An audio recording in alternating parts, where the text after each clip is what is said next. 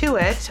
These are some of the questions. We got this question on Monday from someone who wants to know, why are pronouns so hard for our kids? That's a really old question. Great question. Pronoun reversal is something that has been an issue for kids with autism for a long time. In other words, they can't use my and your appropriately and so on. And actually, we have a very interesting way of teaching that. But you know, nobody really knows why it's such a difficult concept, but I would imagine that it has something to do with the lack of perspective taking that our kids have, sort of the lack of the theory of mind deficit that our kids have, so which essentially means that our children have a hard time understanding that other people are separate from themselves. Yeah. And if that's the case, of course, it would make sense that it's would be hard for you to understand the concepts of my or your, me, you, and so on. So, but it is actually something very easy to teach, and what we do is we pair the individual's name with the pronoun and then gradually fade out the name so the child learns it. And it is one of the earlier programs that we teach, so it's very easy to fix. Infinitely teachable. Oh, absolutely. Okay, good to know, because sometimes it seems so frustrating, and for a parent, sometimes you're working with your child and it seems like they're never going to get it, but infinitely teachable with really qualified people doing ABA. Right. Okay, wonderful. Good to know. We have another question that came in this morning. How do you teach a child the dangers of cars and streets and looking? In this particular case, they say that the child is emerging verbal and knows what cars and streets are, but has no common sense when it comes to street danger. And I want to just preface your answer to this with the fact that while we're here to provide information and for you to be able to talk to people about the kinds of things you know, we, of course, would never want to disrespect a child and make it seem that we could, or that you could in any way know specifics, child-specific things to do. So we're going to talk in terms of generalities that are really helpful. Absolutely, but right. I know that was one of the things that we talked about before, that being very mindful of the fact that we're not going to disrespect a child by assuming that you guys could write us 2 lines and that we'll know exactly what's happening. That's right. But you can tell us a lot about teaching safety, right? Sure, absolutely. And you know, every child is different, and it's really important to recognize that, because depending on the child's understanding of other concepts, it would influence how you work with a child, let's say, for safety, for instance. But yeah, safety is a big issue, of course, and there are a number of different programs that we do to teach safety. I mean, one of them obviously is crossing the street or being aware of that issue. There's other safety things such as strangers or hazardous materials in the house, those types of things, and they all have to be taught. And really, behaviorally, the concept behind teaching it is that the reason that we avoid, like when you're born as a child, you actually have no fear.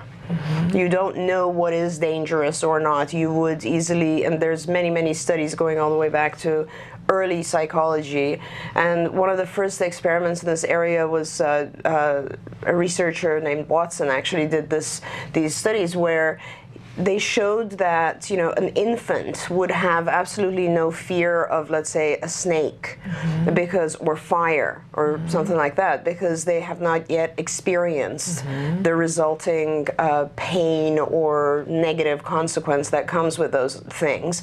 And the way that they would develop the fear, which is really the reason that we are safe or avoid those dangerous things, is because we already have the experience, or we know that these things are dangerous, so we avoid them, we're fearful of them. So the way to teach that is really to associate a fearful type of experience with the object. So in other words, the early experiments, what they would do is they would make a loud noise behind the infant, like clapping very loud, and pair that with some object that they wanted the infant to fear. And that's classical conditioning. When two things happen at the same time, we tend to one takes on the properties of the other.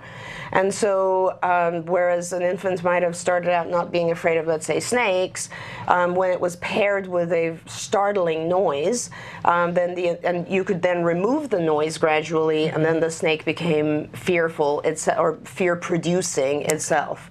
So, with crossing the street, for example, which is one of the safety programs, you do something similar to that. I mean, you essentially will, of course, try to get the child, depending again on the understanding level of the child, to understand sort of what could happen if a car hits a person and all of that. But in many cases, our children haven't yet developed the reasoning to kind of understand the consequence that could potentially come from this. Right, it's that whole cause and effect thing. That's a very high function, a high executive functioning skill. Absolutely, and it's an advanced skill. Right. So in the meantime, what do you do because your child's a danger? Right, and you have to realize, how do typically developing kids actually learn these types of things?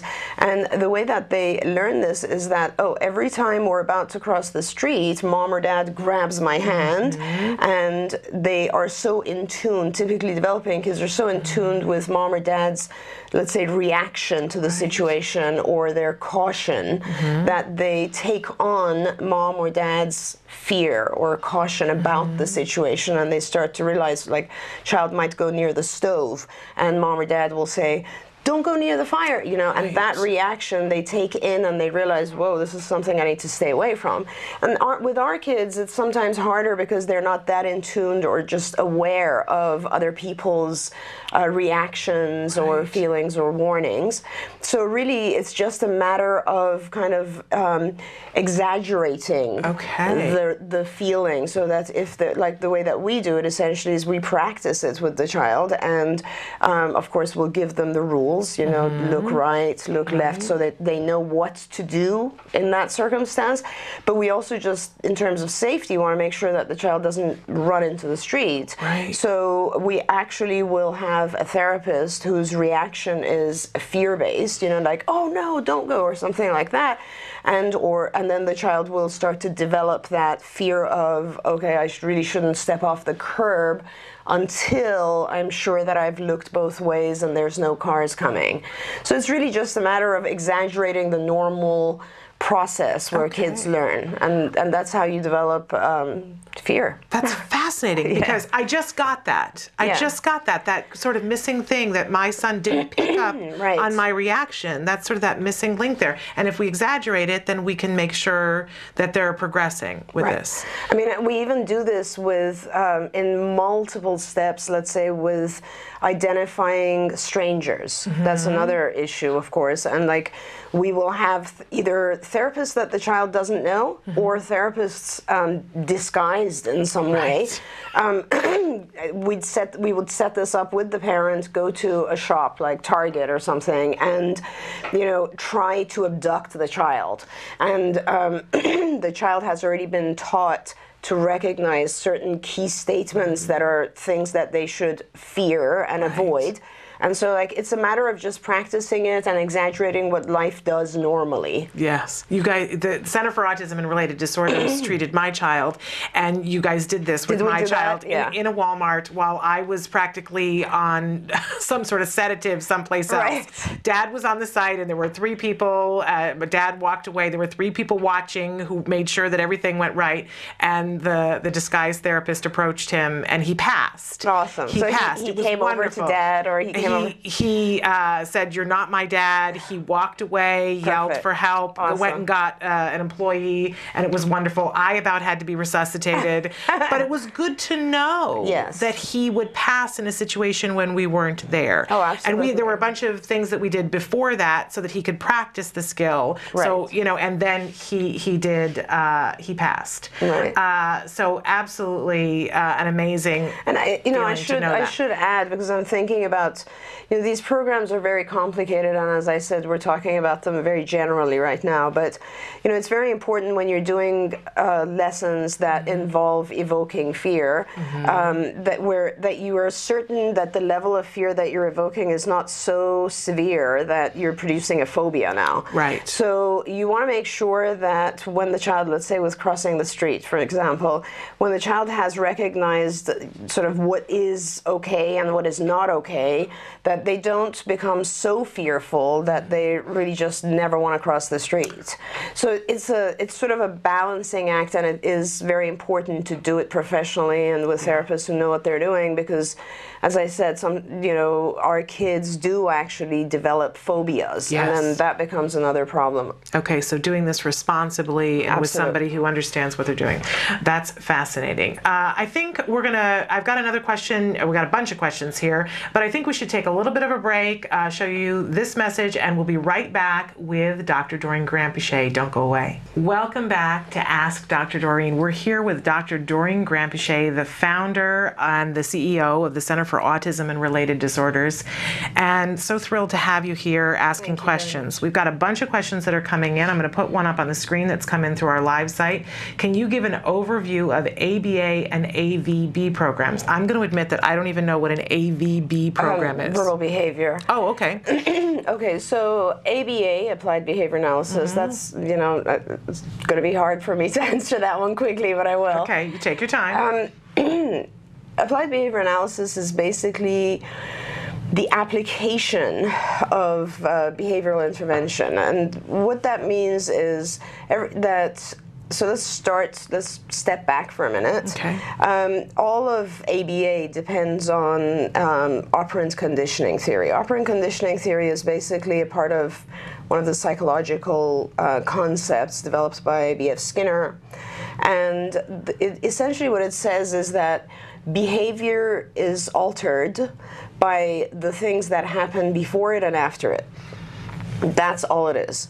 And so an example of that would be that, a child does something good and is rewarded, and from that point forward, they know that if I do this, the child knows if I do this, I'm going to be rewarded. So the behavior of whatever it is they're doing increases because they want to receive that reward or punishment, in which case the behavior will go down. You can also change antecedents, which means things that precede the behavior, and that will influence the behavior as well. For instance, there's a million examples of that. We just don't pay attention to these things. For instance, my alarm clock rings, and that's an antecedent for me to wake up. So behavior is controlled by the things that happen before it and after it. Now, the concept of ABA, or Applied Behavior Analysis, is that you take that principle and we've now developed that principle into very fine, detailed techniques. Because what we're trying to do when you apply behavior analysis to the field of autism, what we're trying to do is we're trying to look at our children, and in contrast to, let's say, the typically developing child, our children will have certain behaviors that are not enough. For instance, they'll have a deficit in language. That would be considered a series of behaviors, right? I mean, speaking and communicating, conversing, etc. They have deficits in play skills. They have deficits in social skills. Those behaviors we want to manipulate and increase. And then there's a series of behaviors that our kids show that are a little bit excessive, like they will tantrum instead of communicating, or they're aggressive, or they have various self-stimulatory types of behaviors that distract them from the world. And those behaviors we want to decrease. And so you have a set of behaviors you want to increase, a set of behaviors you want to decrease, and you apply these principles of behavior analysis to those behaviors, and you work on increasing these by rewarding them, and you work on decreasing these by taking away rewards when they occur and replacing them with behaviors that you are more adaptive. So that's the kind of overall concept of ABA. Now, Over the years, of course, different more detailed techniques have developed. For instance, discrete trial training, DTT. And discrete trial training is a form of ABA where you sit with the child and you will give an instruction, and which would be the antecedent. Right. And the child is prompted to respond, or the child will respond. And then if the response is correct, you will reward it. If the response is not correct, you will not reward it. And you do this, DTT has its own kind of rules. So like you do this the first time without prompting the child, second trial without prompting the child, and typically on the third trial you want to make sure the child is successful in his response, so you will prompt or model for the child so that he receives a positive consequence. Now, that's a really quick way of defining what discrete trial training is. Right. DTT, or discrete trial training, is a form of ABA. It follows the guidelines of ABA. There are many of these types of things, like errorless is a form of ABA. Pivotal response, these are all forms of ABA because they all depend on the same original concept of we change behavior by manipulating antecedents and consequences. Okay. Now, verbal behavior is, and people often confuse this and think verbal behavior is not a part of ABA, but verbal behavior was just Skinner's process as he developed, so the concept of ABA. He realized that he also wrote books on this topic and said, okay, language in itself is a very interesting behavior. Yeah. And we have to look at language and divide it into types. And once we've divided into types, then we can teach it using the principles of ABA. And he, if you look at normal development, Shannon, which is very interesting that verbal behavior sort of follows that. When you look at normal development, the first thing a child does or an infant does will most likely be imitation, right? So they'll look at you and the parent might say, ba, ba, ba, ba, and the baby might echo that. So one of the forms of language is what's called an echoic, which really it's, you hear something and you repeat it. The next developmental thing that happens is what's called manding, and manding is requesting. If now the baby's at an age where they want juice or something, and they'll say that ba, ba, ba, ba might now turn into bottle or something like that. So the same expression will now turn into what's a request or a mand. That's a different form. The third stage of development, let's say the child's now 2 or 3, they're sitting in a car seat, you're driving, and they'll see something outside and they'll point to it, or they'll just say, Papa. So that's labeling. That's called tacts. Beyond that, let's say you will get to a point with the child where now the type of language usage is more abstract, a little bit more conversational. It doesn't really depend on a visual cue.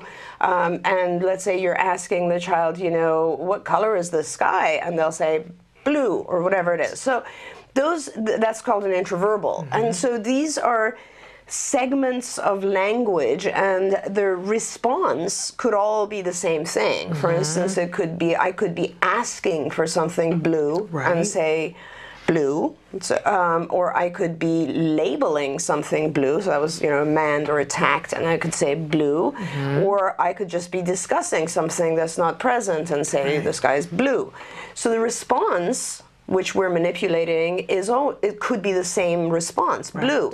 But we need to teach it, or we need to reinforce it or consecrate it with a positive in different ways. So we have to make sure the child learns how to echo it, how to request it, how to label it, how to converse about it. And unless we do all of these different, let's say, typographies of the behavior, different forms of the behavior, the child might learn blue, but not really understand that they use that in, let's say, in an intraverbal conversation or in a tact. They won't really get it. That's what verbal behavior is. Verbal behavior is it's sort of the breakdown of language teaching and how you should be teaching vocal responses or behaviors. That's really all it is. So when you do an ABA program, you could be following a verbal behavior process, for instance, and making sure that you're hitting all of the appropriate mand responses, the tacts, and in that order, because they each kind of they help each other progress as well. So the most common mistake that people make, and I hear, is, oh, I'm doing a verbal behavior program, I'm not doing an ABA program.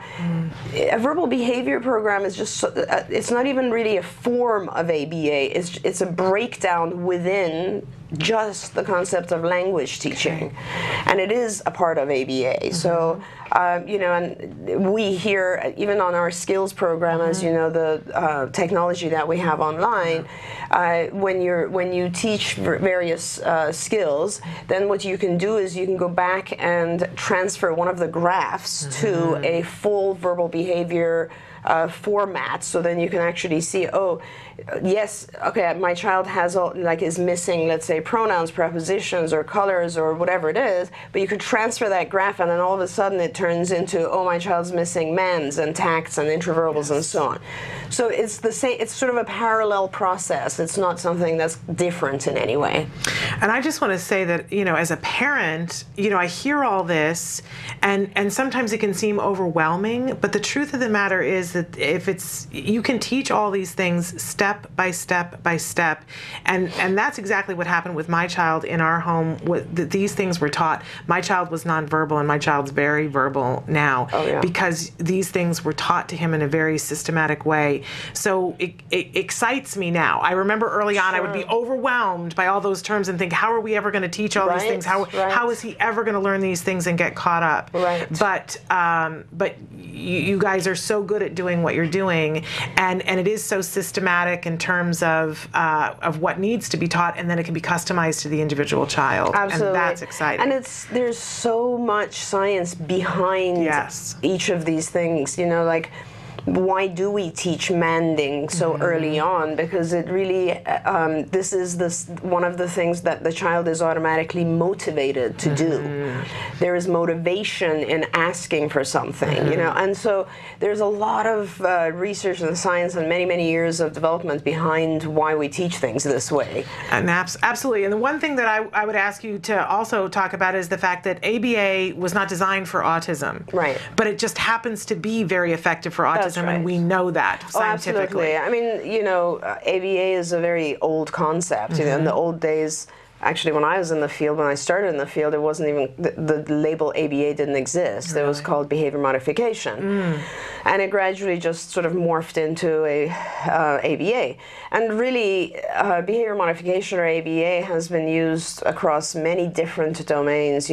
One of the very common uses of ABA is in the employment setting, in the organizations, where they will use various techniques of ABA to increase employee efficiency, increase, even any workplace. If you really think about it, when we want to improve the morale of our staff, what are we doing? We will have little events, and we will give them gift cards, and so that's we're saying, hey, we want to reward your behavior. It's all ABA. I mean, and if you really think about it, Shannon, everything we do is set on those principles. Yes. It really is.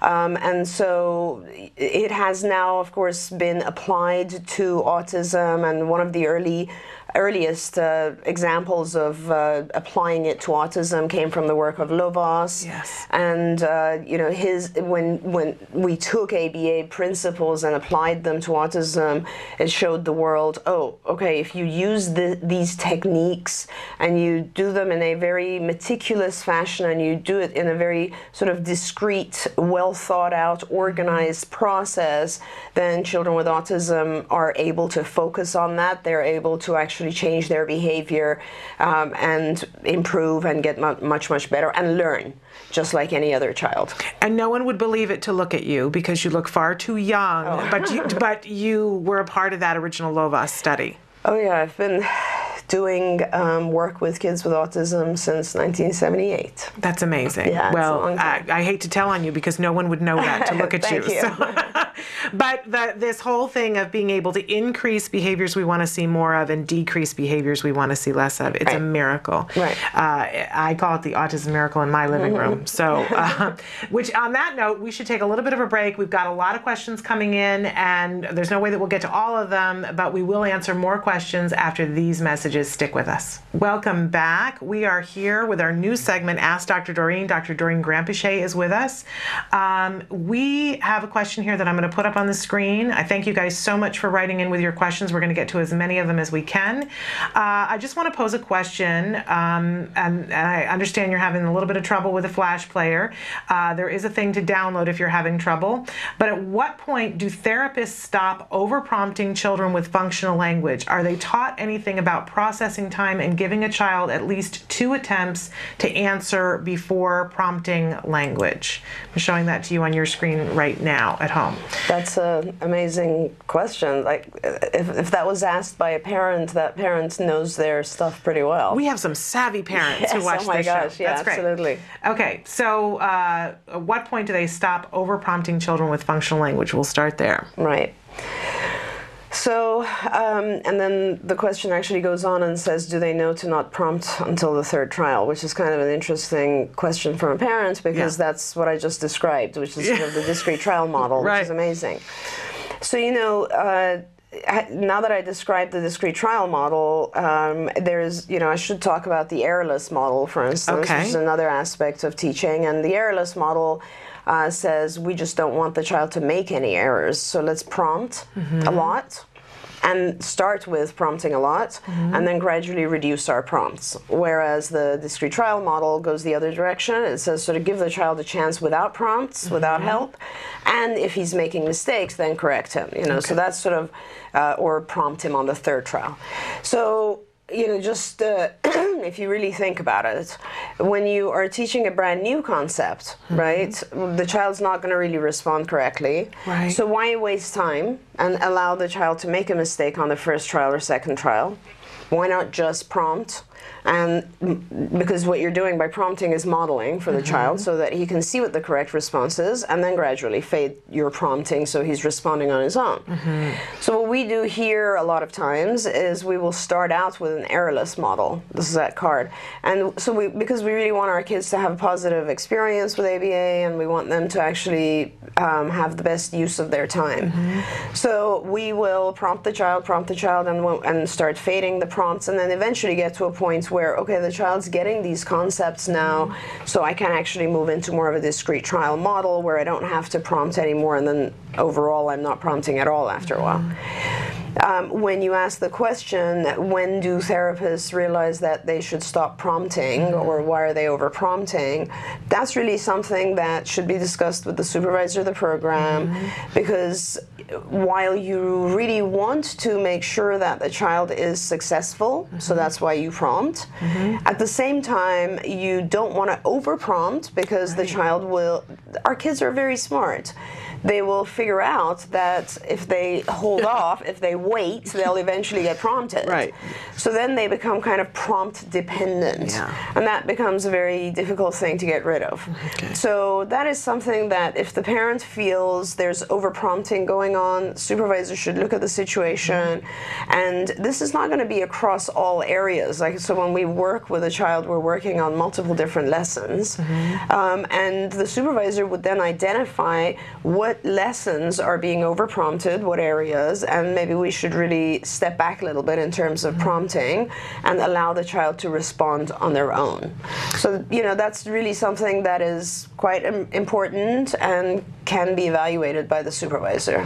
Here's what I'm coming to understand about ABA, that it is a creative art, that there are all these tools, and our children are all individual, and we're going to apply these tools in a creative way for each lesson, and that it's really case by case, and oh my gosh, because your child might fly through one lesson but need a lot of support with another lesson, and different children are going to respond in a different way. So there's no be all end all. Oh, absolutely. Answer. I mean, there's no like cookbook approach to this. Like, you know, you might have a child that what you said, very important. When children are developing language skills, like just vocalization, a lot of my kids, like they'll have a strength in what's called matching programs. So they're sorting or matching visual things to each other. That's easy for them. It's strong. And so they will not require that much prompting because they know they can get through it fast and they learn it fast and it's visual. But when it comes to verbal types of programs, they have a very hard time, and they're like will require more prompting because this is a more difficult program for them. Another aspect of prompting is like the child is different. If it's let's say a 2-year-old, their attention span might not be as much as a 4-year-old, or the other way around. If it's a 4-year-old that has a lot of self-stimulatory types of behaviors, is distracted easily, which then again goes back to their sensory abilities. You know, like let's say it's a child who's overly sensitive to noises and sounds, they're going to be distracted by everything. And so that type of child will not only need more prompting, but they'll need more reinforcement to stay focused for the same amount of time that another child wouldn't really need that level of prompting and reinforcement just because they're not distracted. Right. All of these types of things come into play when, so you know, a good therapist really just gets to know the child and understands what his issues are, what makes it easy for him, what makes it hard, when will he, like a lot of times for me, when I know that I'm starting a difficult program for one of my kids, I'll start to really prompt a lot, reinforce a lot, and make the sessions shorter because I want the child to be successful. Absolutely. So these are things you really have to evaluate. So it really is by the minute. And it brings up a question that we had the other day that I want to get to. Somebody wrote in and said the acoustics of the lunchroom and the gymnasium where their child is having recess and lunch are a sensory nightmare for my child, is what they said. What can I do to help him be able to be productive during recess and lunch? And they wanted to know specifically, we had a big discussion the other day about, are there IEP goals that we can write in to help our child to be more productive during lunch and recess? So it's kind of a two-fold question. So maybe the sensory one first, that very echoey sort of space that can be so overwhelming for our kids. Yes, absolutely. But it is something that's teachable. But the question really becomes, you know, you can with your school, for instance, you can have a certain number of accommodations made for the child, but really, realistically, they're not going to accommodate a single child by changing the entire acoustics of a big lunchroom, right? So there's nothing really you can do. There are certain things that you can change in your environment in order to help the child, but you know, the bottom line is there are certain things you can't change, and B, there are certain things you want your child to adapt to anyway. This seems like one of those scenarios where you can't really change the acoustic system or, you know, sound level or whatever it is in the lunchroom or even outside, because I mean a lot of our kids have problems with recess because just because of the noise, you know, the background noise and so on. So you're going to have to teach the child to adapt to that. Yes, you can do that, absolutely. It's a series of steps. I'll give some examples.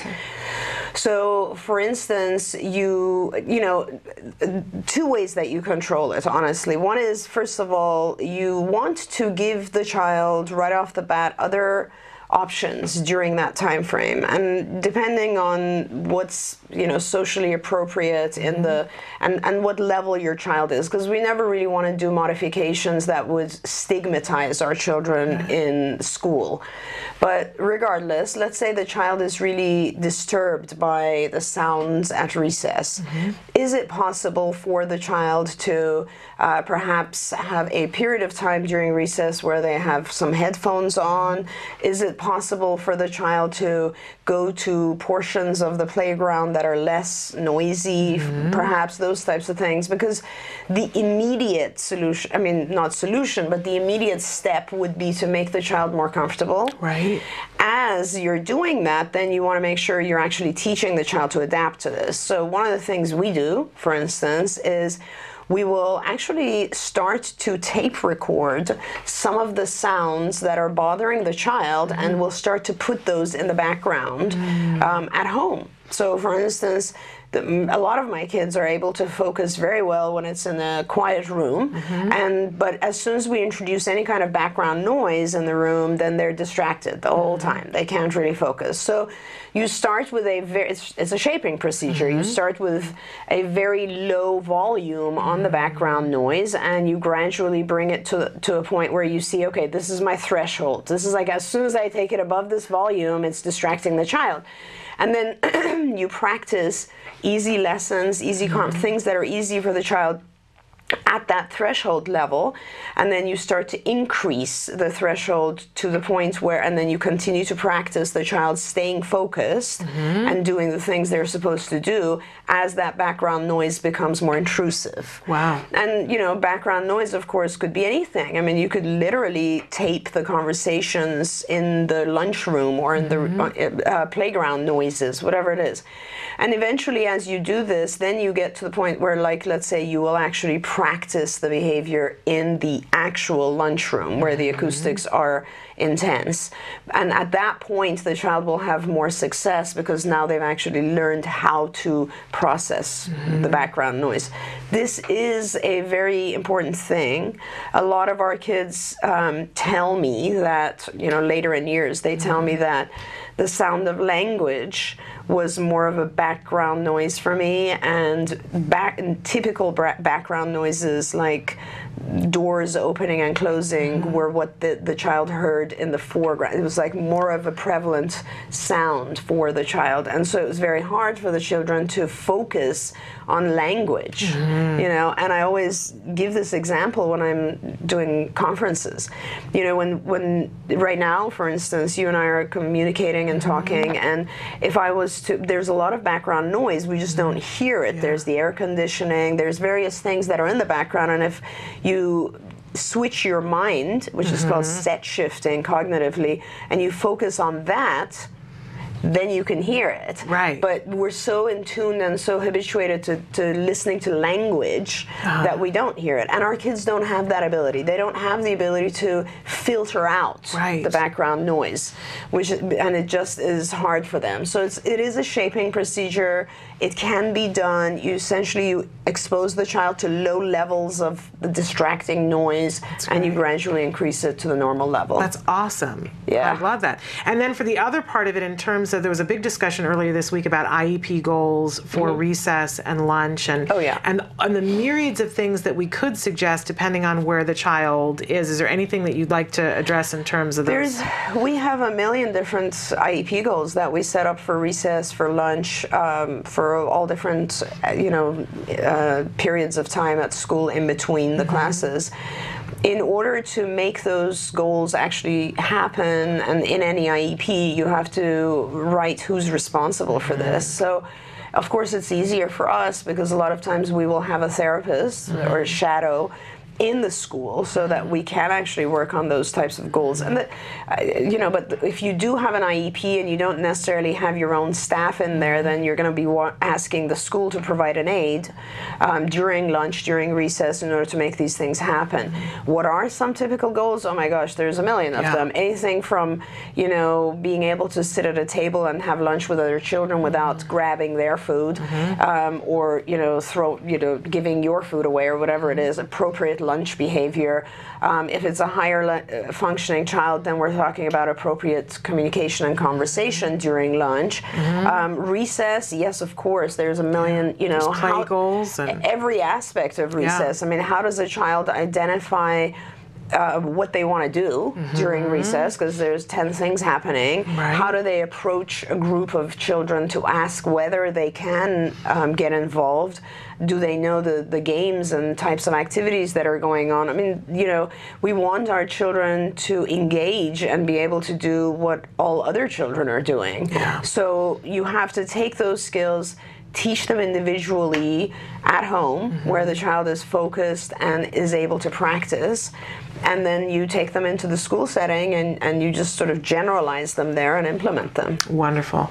We've got so many questions here, and so I apologize that we're not going to be able to get to as many of them as we want, and there was one in particular that I wanted to get to that somebody wanted to know, their question is, what influence has technology had on our kids, our kids with autism in the area of perseveration?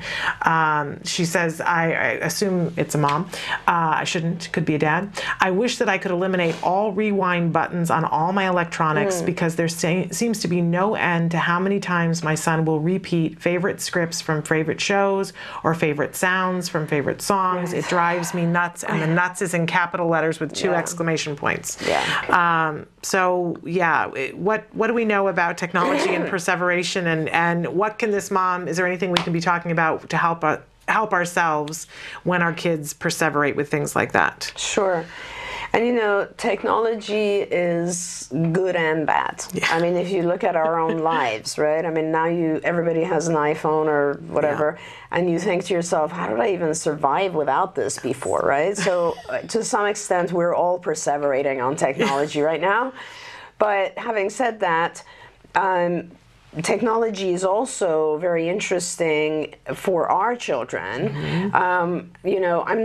I don't know that anybody's really looked at why, but there are a lot of children who will learn more from a computer than they will from a person. Perhaps that has to do with the fact that it's easier to focus on a screen than it is on someone's eyes, for our kids at least. Perhaps it's more controllable when they focus on a screen. So I have both feelings about technology with our kids, because one of the things we're doing, Shannon, is that we are actually developing games and resources for our kids online, so that if they get on the computer, for instance, then they're actually doing activities that will be educational and helpful to them. And the games are different from games that are out there, because our games are really based on those principles of ABA that I was talking about. So it gives the child prompts, it gives them rewards, it gives them a certain number of times to make errors, all that sort of stuff. So it's embedded in the game. It's cool. Now, they're very awesome. Cool. They're terrific, because if you think about it, if our kids could actually learn a lot of these things on their own, great. Why not?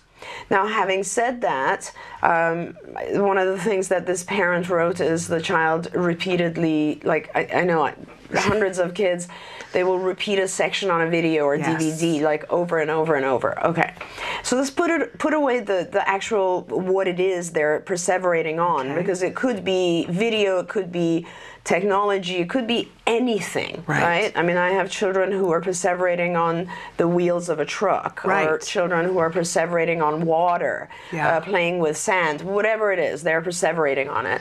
And this takes us back to asking, why is the child perseverating on this thing? And there's some aspect of obsessive compulsive behavior, or OCD, obsessive compulsive disorder, which is common with autism, because that involves when we have obsessive behaviors, compulsions occur, and compulsions are really perseveration. You perseverate on something. Why do we do that?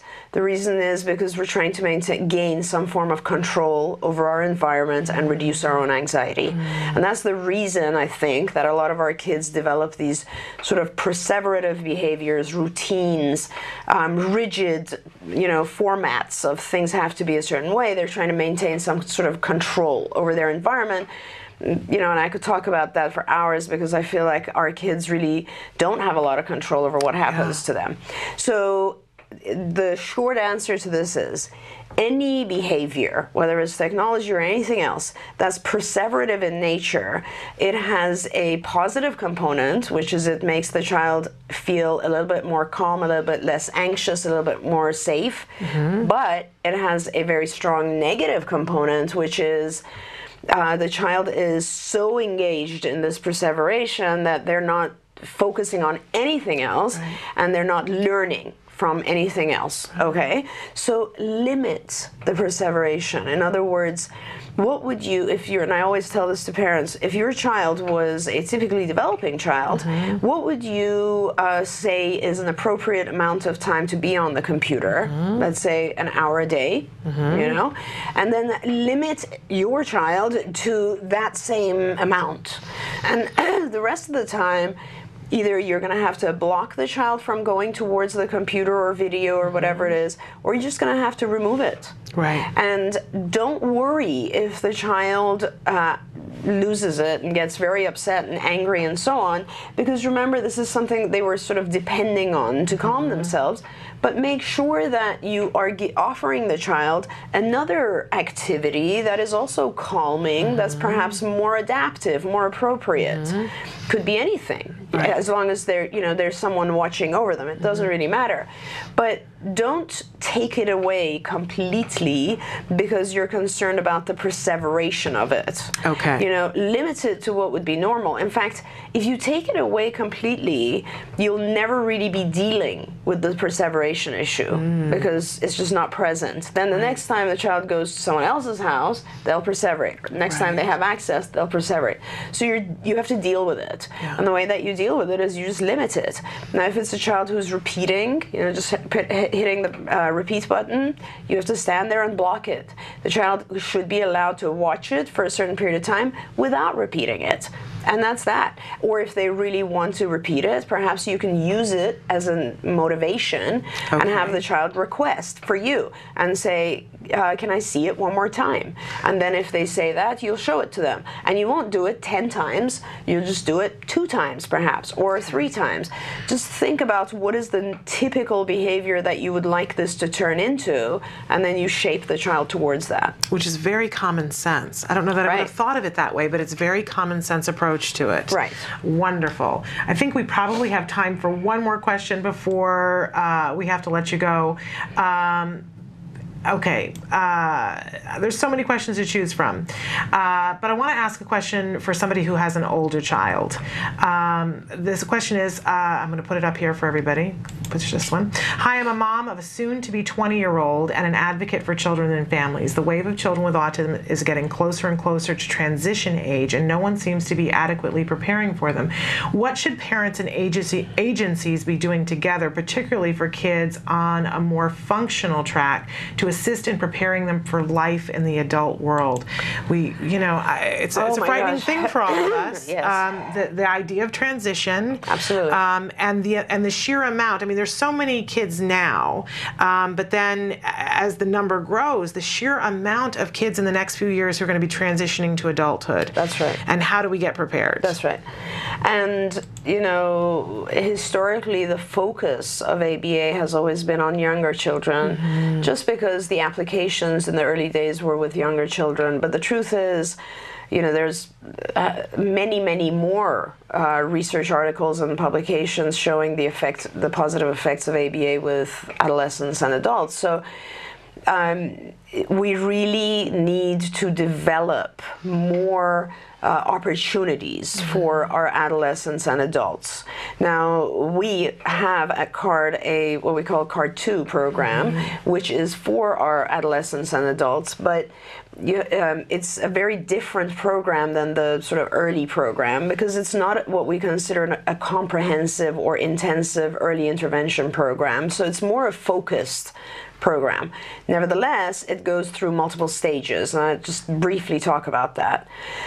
When you're dealing with an adolescent, again, this becomes really critical. It's like we have adolescents or adults that are not even able to communicate yet, and they have developed severe behaviors as a result of not being able to communicate.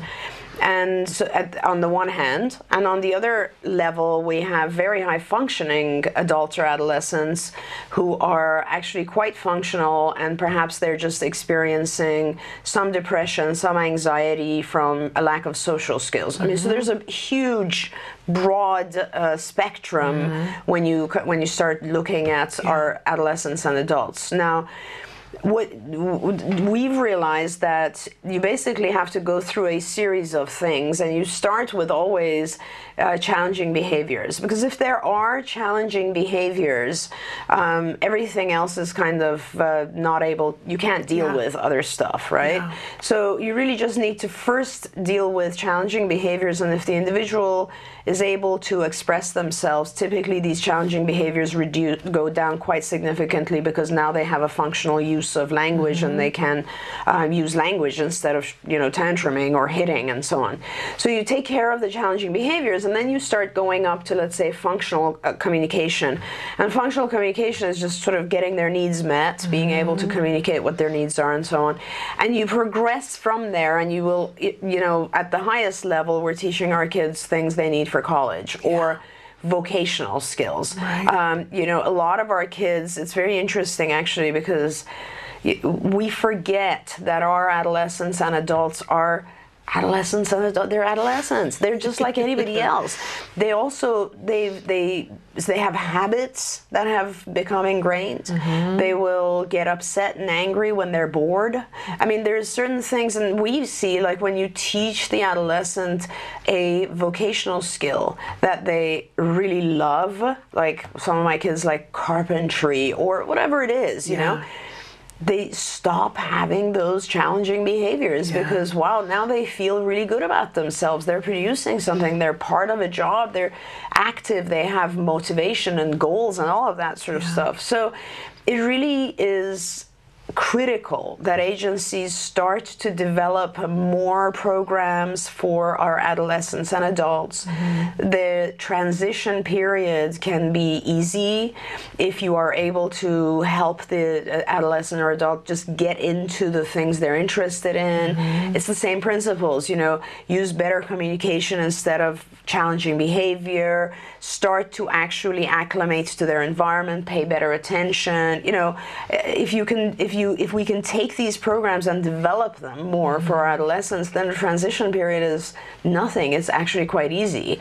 But I really feel for this parent, because the whole, society, we are so unprepared for this, and there is just really, if you think it's hard to get into a young ABA program, oh my gosh, for adults and adolescents, it's almost impossible. I mean, there's very few programs that are actually even focusing on these individuals, and whereas if you do, the effects are phenomenal. So. Well, I'd like to remind everybody, though, that you have been working with that population for a long time, and that they can go to centerforautism.com, click on the locations tab, see if there's an office near you. And I also want to touch briefly on the fact that there are some amazing lessons and skills that are I know a lot of people tend to think that the skills program, which is the online curriculum that you have developed over 20 years, and there are some amazing things in there that aren't just for little kids, that I personally am a huge fan of the executive functions curriculum. And when I read through it myself, it changed how I looked at a lot of different things. I think it's a great program for any teenager, on the spectrum, not on the spectrum, anywhere in the world, to prepare them to be successful in life. And especially for our kids that are, and that high functioning population that she's talking about. I think that executive functions curriculum and the cognition curriculum and the social skills curriculum totally applies, are amazing. I mean, and the programs and skills go up to a mental age, a chronological and mental age of 8, right? But when you talk about that, like with typically developing kids, their actual age and their mental age is the same, which is why our IQ is 100, right? It's the mental age and chronological are the same. Now with our kids, their chronological age is getting higher and higher, and their mental age doesn't always develop at the same rate. So you could have a 15-year-old who really is not performing the tasks that a 6-year-old would be, or is at that mental age. So skills is very appropriate for our adolescents, and really it's just about making those two, the mental age, come closer to the chronological. There's a lot of things in there. There's, and I don't want to ignore the very, very higher functioning Asperger's kids who are older and so on, because their issues are completely different. They have a lot of issues around depression, anxiety, and so on, because they start to see themselves as not fitting in, just like any other child. It's a hard time. And all of that sort of stuff can be supported as well with ABA. You can really start to teach the kids how to feel better about themselves, how to see things in their environment as a little bit, more accurately, and not necessarily think that the world is making fun of them or that they just don't fit in. And so, but I mean, all of these things are possible, but it's harder just because so many agencies don't work with the adult population. Absolutely. Well, we hope that that will change and that more people will pay attention to the kinds of things that you've been doing for years with that population. I hope so. We're essentially out of time here, but I want to stop for just a second and thank you for being here. Oh, and thank you for your work that you have been doing in this field. You truly are a visionary, and we look forward to you being here every week. For those of you who wrote in questions that we didn't get to, we'll keep them in a pool of questions, and we'll look forward to more questions. Several people wrote in the same kinds of questions, so we'll weed that out. But we want you to know that we hear you and that Dr. Doreen Granpeesheh will be back with us next Wednesday and for the foreseeable future every Wednesday. I'm so excited to have you here. Thank you. I enjoy this a lot. This is what I wish I was doing all the time. So, well, thank you.